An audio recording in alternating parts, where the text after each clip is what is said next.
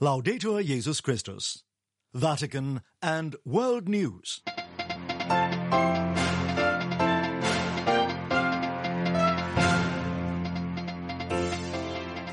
Today, Tuesday, February 6th, is the feast of St. Paul Miki and companions, Japanese martyrs. And these are today's headlines. The UN's Palestinian Relief Agency could run out of funds by the end of February. Turkey and Syria continue to suffer a humanitarian crisis 1 year on from a devastating earthquake. And around 1,000 priests from throughout the world are in Rome for a conference on ongoing priestly formation. In the Vatican, I'm Christopher Wells. Funding for the UN's Relief and Works Agency for Palestinian Refugees in the Near East, known by its initials as UNRWA, will reportedly run out at the end of February if donor nations fail to resume their support for the humanitarian organization. The UNRWA provides aid to some 2 million Palestinians in Gaza and refugees across the Middle East. Allegations emerged last month that several staff members at UNRWA were involved in Hamas's attack on Israel on October 7th, which set off the Israeli-Hamas war in Gaza. At least 16 countries have subsequently paused funding for UNRWA, including the United States and Germany, the agency's biggest donors. Marta Lorenzo, the European representative for UNRWA, tells Vatican Radio's Devin Watkins that people enduring the war in Gaza and people across the region will suffer if full funding does not return. What it would mean in practice is that because people are so desperate in Gaza, we are talking about more than 1 million people who are sheltering in our installations. Knowing that we are the backbone of the humanitarian response in Gaza, without donors reverting this decision of their suspension, it will mean that by the end of February we will not be able to provide life-saving assistance to over 2 million people. And then if we go further, it means that knowing that more than half of them are children and how the conflict is intensifying, we see lots of people who are hungry, living in appalling conditions. This is a huge impact. And beyond that, UNRWA works in the region. So any cut or any suspension of funding, it will not only affect Gaza, it will also affect the work we do in Syria, Lebanon, Jordan, and the West Bank. So what is UNRWA doing to respond to these allegations that members were affiliated with Hamas? These are, of course, very, very serious allegations. And what our Commissioner General has done was to, as he knew about these allegations, he immediately terminated the contracts of the staff members and called for an independent investigation into the allegations that is going to be conducted by the United Nations Office for Internal Oversight in New York. This is an independent body from UNRWA.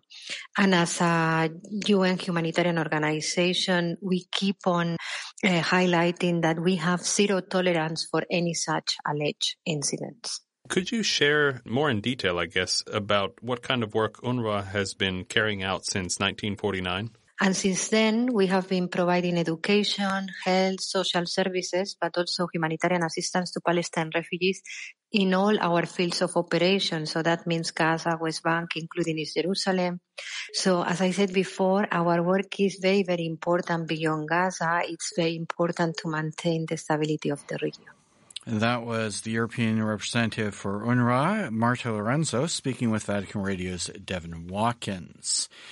Staying in the region, 1 year ago today, a 7.8 magnitude earthquake rocked southeast Turkey and North Syria with thousands of aftershocks, resulting in a total of nearly 60,000 deaths in Turkey and at least 6,000 more in Syria. Blue Marist brother Georges Sabet, who works in Aleppo, spoke with Vatican News about the trauma still affecting the Syrian population. They're still in need of humanitarian aid and of the Marist efforts to restore hope amid hardships compounded by 13 years of war, sanctions, and skyrocketing prices. Blue Marist's brother Georges Sabet lives in Aleppo, one of the Syrian northwest cities most affected by last year's earthquake. He explained to Vatican News' Alexandra Serguin that apart from the massive material damage to houses and buildings, leaving many displaced, the earthquake has left a deep psychological trauma on the population already marked by 13 years of war. One of the consequences of the war is the economic crisis compounded by the sanctions imposed on Syria. Although the international community claims they are not directed against the Syrian people, the sanctions heavily affect the population in daily life. Brother Sabeh further lamented the scarce humanitarian aid from non-governmental organizations and the international community. He recalled that since January the 1st, the UN World Food Programme has stopped all aid to Syria. Personally, he said, I believe that on this point we don't have the right to abandon a suffering population. He therefore pleaded the international community not to abandon the Syrian people to their plight. Je lance un appel. Nous avons besoin de vivre dignement. We need to live with dignity, and aid from the world must help us get back on our feet, not reduce us to begging, he said. Despite this dark picture, according to Brother Sabeh, there is still space for hope based on faith, and this is the main goal of the Blue Marist work in Aleppo. En tant que maristes, nous sommes en train de travailler pour continuer à semer l'espérance dans le concret. We are working to continue sowing hope in concrete ways with food baskets, psychological support, education, promotion of human development, and financial assistance to help pay rents. I am Lisa Zengarini. Turning to the Americas, El Salvador's President Nayib Bukele, who has vigorously combated organized crime in his first term, has been reelected by a landslide majority in recent presidential elections. James Blears has this report.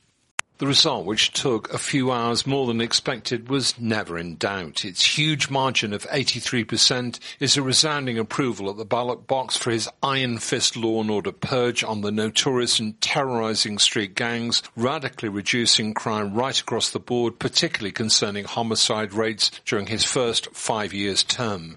Still only 42, he's been handed a mandate of 5 more years to complete the job that he started. An accompanying triumph means that his New Ideas Party, which he himself created in 2018, has won 58 of the 60 seats in the National Assembly, a democratic green light approval to govern on. His success has come with the arrests of more than 75,000 people, which constitutes more than 1% of the entire population, and with it repeated extensions of the state of emergency laws. The presidency had been restricted to a single term, but in 2021 the Constitutional Court, dominated by his supporters, granted him permission to stand again, and now he's won this historic second term. Bukele, who describes himself as the world's coolest dictator, will be sworn in at an official inauguration in June. More of the same is most certainly on the upcoming agenda. For Vatican Radio, James Blears reporting. Britain's King Charles III, who is 75 years old, has been diagnosed with cancer and is stepping back from his public engagements while he undergoes treatment. UK Prime Minister Rishi Sunak said thankfully the King's illness has been caught early and that the King remained in regular contact with the government. Susie Hodges has this report. The shock announcement of King Charles's cancer diagnosis has prompted a flurry of messages of support sent by leading figures across Britain and from many world leaders. US President Joe Biden expressed his concern about the monarch and said navigating cancer takes hope and courage. The revelation that King Charles is suffering from cancer came less than 18 months after he acceded to the throne, following the death of his mother, Queen Elizabeth II. In a statement on Monday night announcing the news of the monarch's cancer, Buckingham Palace said the King has begun a series of treatments following the diagnosis and remains wholly positive and is looking forward to resuming his full schedule as soon as possible. On the advice of his doctors, the King has suspended his public engagements, but will continue to undertake state business and official paperwork during this period. Buckingham Palace says the cancer was discovered during the King's recent 3-day stay at a private London hospital, where he underwent a corrective procedure for a benign enlarged prostate. It said subsequent diagnostic tests identified a form of cancer. Although the palace statement did not reveal what type of cancer the king is suffering from, it did make clear that it was not prostate cancer. The king's daughter-in-law, Kate, the Princess of Wales and wife to the heir to the British throne, Prince William, spent 2 weeks at the same London hospital last month following abdominal surgery for an unspecified but non-cancerous condition. King Charles's disclosure about his treatment for an enlarged prostate and now his cancer marks a clear break with royal tradition. Buckingham Palace said the king had chosen to share his cancer diagnosis to prevent speculation and in the hope it will assist public understanding for all those around the world who may be suffering from cancer. For Vatican Radio, I'm Susie Hodges reporting. And finally, here in the Vatican, around 1,000 priests from some 60 different countries around the world have gathered in Rome for a conference on clerical formation. Rekindle the gift of God that is within you is the theme of this week's meeting, which is being sponsored by the Vatican's dicasteries for the clergy, evangelization, and Eastern churches. Francesca Merlo has this report. Cardinal Lazarus Yu, prefect of the Dicastery for the Clergy, opened the conference on clerical formation by recalling the moment Pope Francis appointed him to his current role. On that day, he said, "A bishop friend of mine told me, 'Now you are responsible for ensuring that all the priests in the world are happy.'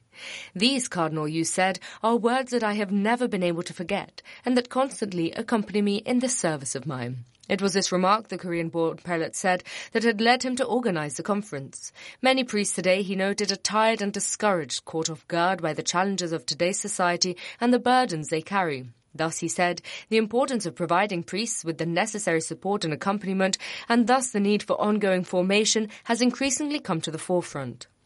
Then, Cardinal Tagle, prefect of the Dicastery for Evangelization, which is co-sponsoring the conference, also offered a few words before proceedings got underway.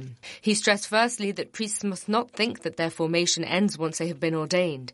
Rather, he said, it is precisely because we are ordained to the service of God and the Church that we need to be continuously formed. Secondly, Cardinal Tagle said that priests need ongoing education to overcome the tendency to absolutize and glorify one's culture. Ordained ministers, he said, must learn the cultural intelligence to appreciate one's culture, but also to admit the brokenness of one's culture and to affirm the good elements in other cultures. Finally, noting that many priests are close to people who suffer or are indeed greatly suffering themselves, Cardinal Tagle called for clerical formation that addresses wounds and pains that could easily lead to vindictiveness, cynicism, and hatred. I'm Francesca Merlo.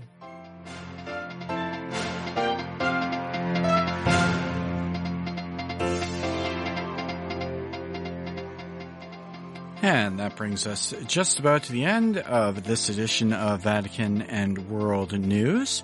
For more on these and other stories, we invite you to visit our Vatican News web portal at www.vaticannews.va.